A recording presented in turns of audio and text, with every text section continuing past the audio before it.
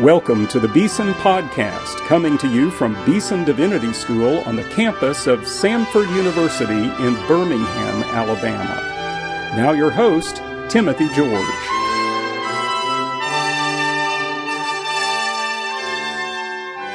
Well, I'm here today with my friend Dr. Robert Smith Jr. to introduce another great sermon from the contemporary pulpit. Today we're going to listen to a message by Dr. Eric Alexander. For more than 20 years, he was the pastor of the great St. George's Tron Church in Glasgow, Scotland. One of the tremendous exemplars of great Scottish Presbyterian preaching. Dr. Smith, what are we going to hear today? Today we're going to hear a message on Isaiah's experience in the temple as he saw the revelation of God and what that response ought to be to the revelation of God, how it ought to impact and change us. His polemic is against those who would want to give us a caricature of God over against the real character of God. And so to follow him is to hear him say that the non-fallen creation, the seraphim, respond with holy, holy, holy. Or the non-rational creation, the doorposts move. And then the fallen creation, that is Isaiah, woe is me. All when the character of God is fully exposed to the point that there is worship and obedience. This is a theocentric sermon. No question. God is front and center, magnifying the holiness, the majesty, the glory, the presence of God.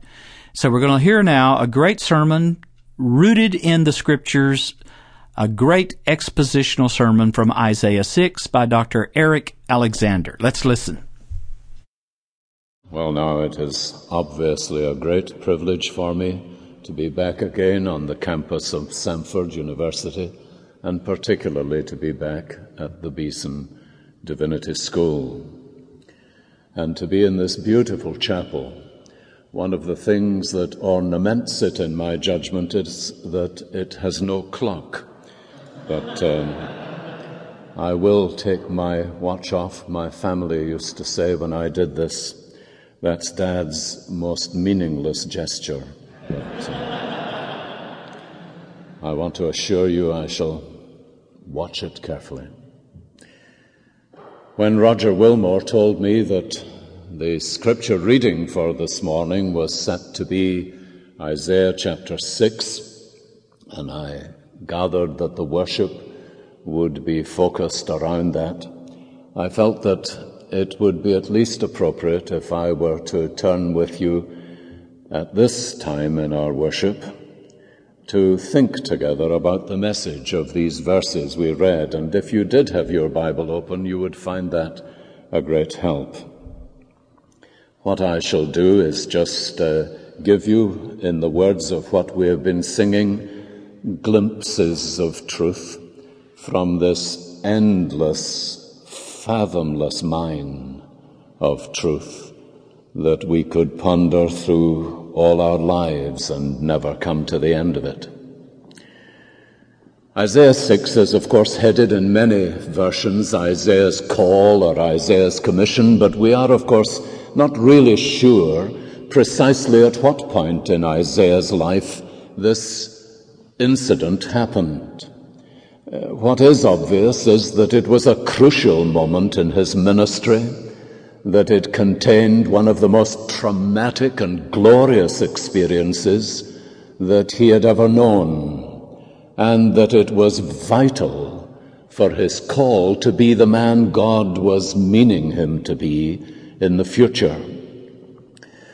It's quite clear, however, whatever else may be uncertain, it's quite clear that Isaiah wants us to be sure of the time when this incident happened. And he begins the account of it with the words, "In the year that King Uzziah died, I saw the Lord." You will know how many people in your country will say, now, the one thing I do remember is where I was when President Kennedy died. There are incidents that are markers for us, and this was one of these incidents for Isaiah. Uzziah's reign had been one of the most remarkable in Judah's history. probably, as someone has suggested, the most distinguished king since Solomon. And he had done great things for his nation and was a man obviously of huge gift and great ability. He started his reign when he was 16 and reigned for 52 years, and you can read the story of it in 2 Chronicles 26. But as Uzziah came to a point in his reign, nobody could really put their finger on when the whole course of his life and his effect upon the nation changed. There is a terse little phrase in 2 Chronicles 26 which gives us probably the explanation as to why he came to the end of his life dying in ignominy, a leper under the judgment of God. And the phrase is, he was marvelously helped until he became strong. And Uzziah came to the place where he dismissed the word of God as a rule of his life, despised the authority of God, and came to the end of his days a warning rather than an example. I have no doubt that his failure and his fall and his demise at the end of such a life left an impact on the younger generation supremely, don't you think, upon somebody like Isaiah, who probably had seen in this man a national figure on whom the nation would gradually begin to put its trust. And he said, in the year that King Uzziah died, I saw the Lord. I think there were two lessons that Isaiah learned from the whole example of Uzziah, or his warning. The first was that you cannot divorce the power of God from the glory of God. Down through the generations, Christian history is marred by the evidence of some who have sought to make that divorce between the power of God and the glory of God.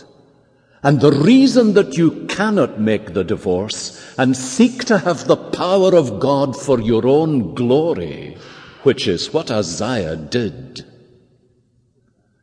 is that God has revealed something of his character to us when he tells us, I, the Lord your God, am a jealous God, and I will not give my glory to another.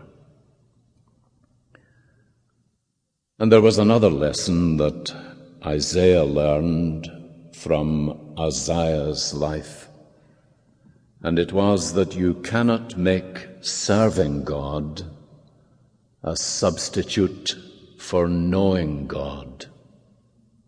And all of us are tempted to do that, are we not?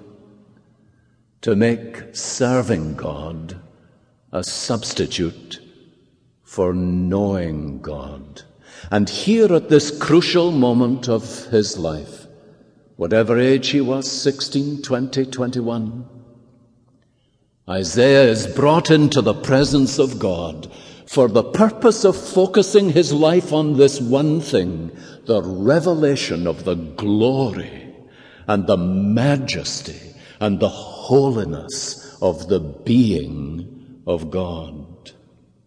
And this left its imprint upon him. That's why Isaiah, of course, through the rest of the prophecy, describes God in a favorite phrase that became his stock phrase. He is the Holy One of Israel. And this experience in the temple clearly was formative for the whole of the rest of Isaiah's life. It really consists of two things, and I want in these moments just to say a little to you about each of them. The first is a revelation of God's glory, and the other is the response that Isaiah records for us to that revelation. The revelation is obviously what he is speaking about in verse 1. In the year that King Uzziah died, I saw the Lord. Now, of course, in Scripture, no man is said to be able to live and see the Lord. So this is a very remarkable thing. And we might wonder and ask the kind of question I guess many of his contemporaries asked when he told them this. What was he like? What did you see? Describe him for us. But Isaiah discovered, you see, that finite human beings could not really look upon the glory of God. And he begins to tell us, I saw the Lord seated on a throne, high and exalted. He saw that he was a figure of great exaltation and majesty and glory. But then he says, and now for the description. The train of his robe filled the temple. That's all that he can describe. He said the temple was filled with the train of his robe. It's a consistent note in the Old Testament. Do you notice how, for example, the elders of Israel come and they see the glory of God? There they are, face to face with God, and God came and met with them. And if people said to them, and what did you see? They say, the pavement under his feet was sapphire blue. That's what we saw. And that's why Ezekiel, when he is having visions of God and his exalted majesty, says he looked like the resemblance of the likeness to something else. Burning fire, glistering stones, or something of the kind. And what they are saying, you see, is the majesty and glory of God is so overwhelmingly great that he is the unfathomable to us. Now, in a day when the greatness of God, and I speak of to Christian people in our churches, when the greatness of God is represented in the fact that he's a great pal, this infinite, transcendent glory of God is something we need, beloved, to be baptized with, so that we are overwhelmed by his glory. Isaiah tells us there are two things that these seraphic voices sang about. They sang about his holiness. Holy, they cried. Holy, holy is the Lord. And even they are stumped for language, because you may know that the Hebrew, well, you will know by this time in this school of divinity, I am sure, the Hebrew language does not have an equivalent for our words greatest, best, richest, or whatever. It does not have a superlative. And instead of saying greatest and best and reddest or whatever, it repeats the language. So Jesus, in the Aramaic form, says, truly, truly, I say to you. And he is repeating it for emphasis. But here, do you notice the seraphim sing, holy, holy, holy. I think this is the only place where a word is repeated and repeated again in order to give this emphasis. They are saying God is holy beyond our describing. And the word, of course, means, as you will also know, separate or apart or separated. And holiness is everything in God that sets him apart from us. It is everything in God that sets him above us in his lofty majesty. And it's everything that sets him against us in his righteous judgment. And they are aware of all things of God's infinite holiness. I can just imagine Isaiah saying, why in God's name did our king tamper with such a God or seek to rebel against him?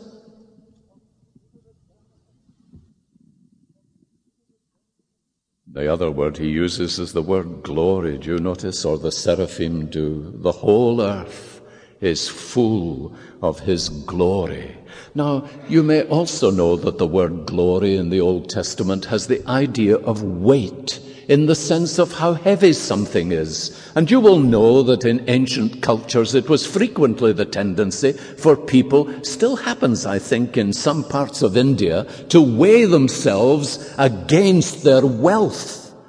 And that is to demonstrate their worth, you see. They are worthy, honorable people who are to be esteemed. The weight of something added to the idea of its worth. And glory has that core to it. And what it really is saying to us is that God, the gravitas of God, is an infinite glory which makes him worthy alone in the universe to be worshipped. And so the language of heaven is worthy. Art thou, O God, to be honored and glorified? You are worthy to be praised and adored, because he is full of glory. Glory is therefore the outshining of the inward reality of the character and being of God.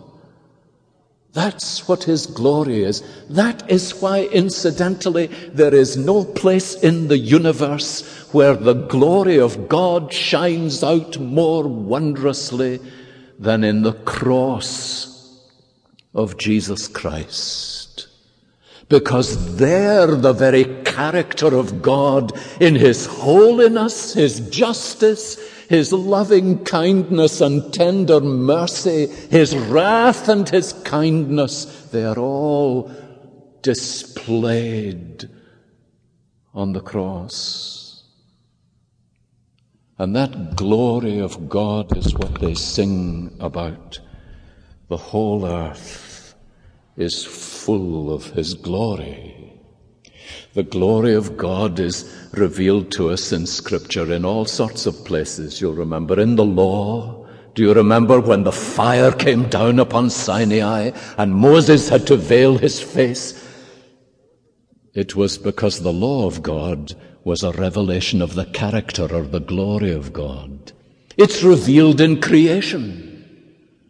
The heavens declare the glory of God, and the whole earth represents his glory in some sense. It's revealed in the creation of man and woman, who bear the image of the glory of God.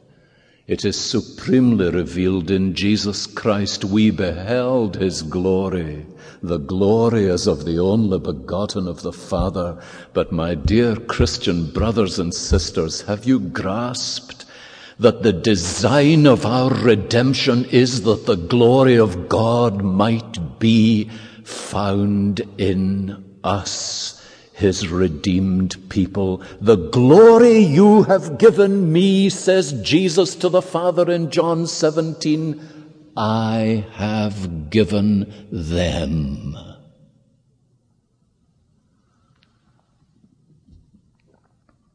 Now look at the response to that revelation of God that Isaiah knew. It's a threefold response, interestingly enough, from the three areas of God's creation. First, from the unfallen creation. You know there is an unfallen creation. The seraphim represent that unfallen angelic creation, but these are creatures of God. And then the non-rational creation responds to this revelation, because the non-rational creation is the very structure of the temple and the ground beneath their feet, which began to tremble at the presence of the Lord. And then there's the fallen creation in Isaiah. Woe to me, he says. Just look for a minute with me at these, will you? Do you notice how that unfallen creation, even those who had never been tainted by sin, the very first thing they do with two of their wings is to cover their faces. They could not. Even unfallen creation cannot look upon the blinding glory of God. The inanimate creation, the non-rational creation, trembles like an earthquake. I spoke to somebody a little while ago who had been in Turkey at the earthquake, and he said to me it was an extraordinary experience, as though the whole of the ground was heaving. That's what Isaiah felt. It was as though the ground beneath him was rumbling and trembling. If human beings do not tremble before God, all nature will.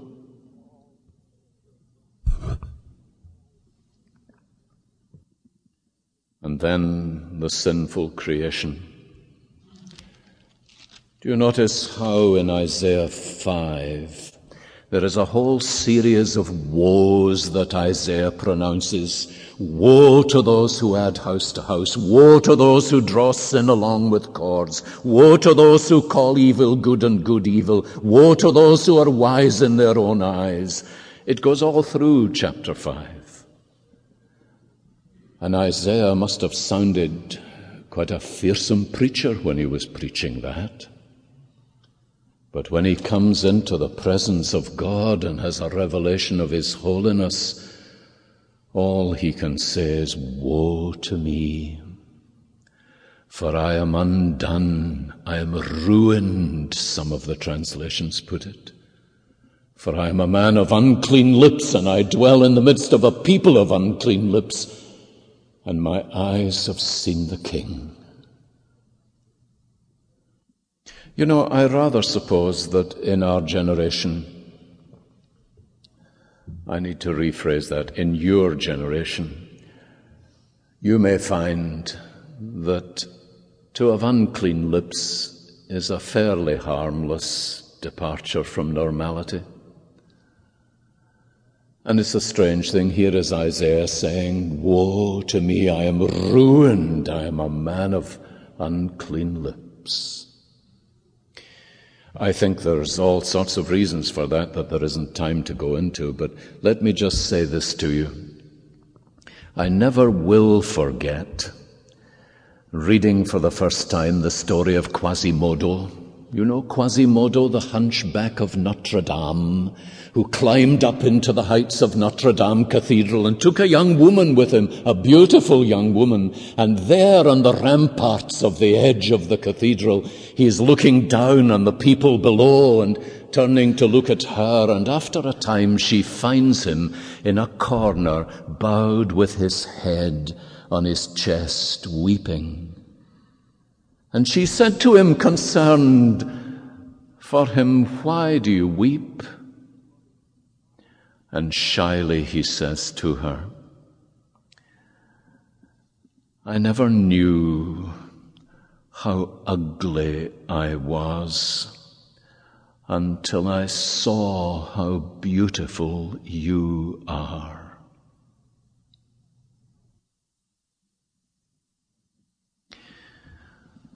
Oswald Sanders, the former director of the Overseas Missionary Fellowship, has written a terse little line in one of his books. When I read of the Puritans mourning over their sin, I can only conclude that either they were dreadful transgressors or we are very superficial Christians.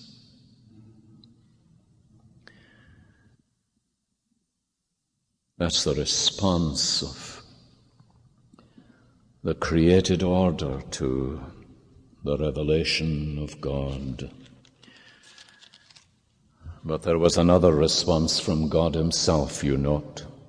One of the seraphs flew to me with a live coal in his hand, which he had taken with tongs from the altar, and from that place of atonement he touched my mouth, the very place where the conviction had settled.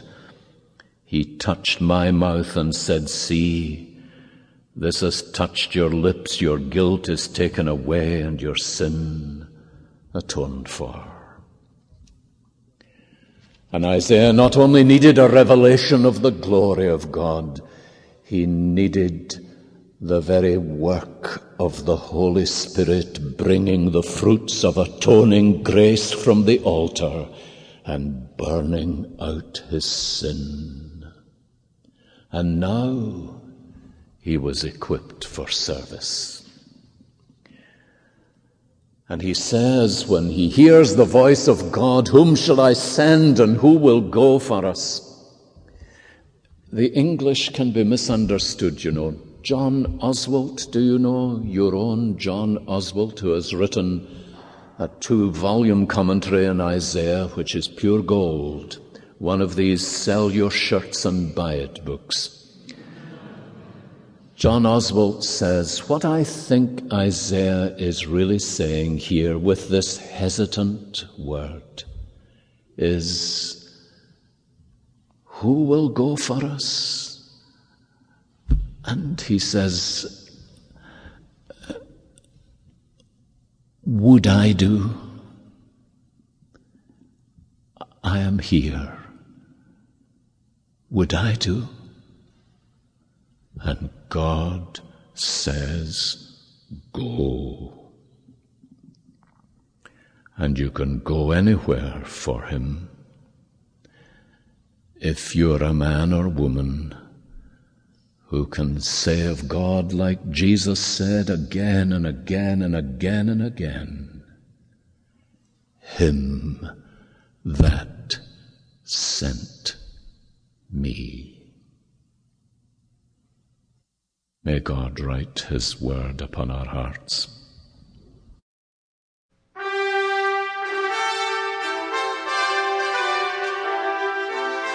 You've been listening to the Beeson Podcast with host Timothy George. You can subscribe to the Beeson Podcast at our website, beesondivinity.com. Beeson Divinity School is an interdenominational evangelical divinity school training men and women in the service of Jesus Christ. We pray that this podcast will aid and encourage your work, and we hope you will listen to each upcoming edition of the Beeson Podcast.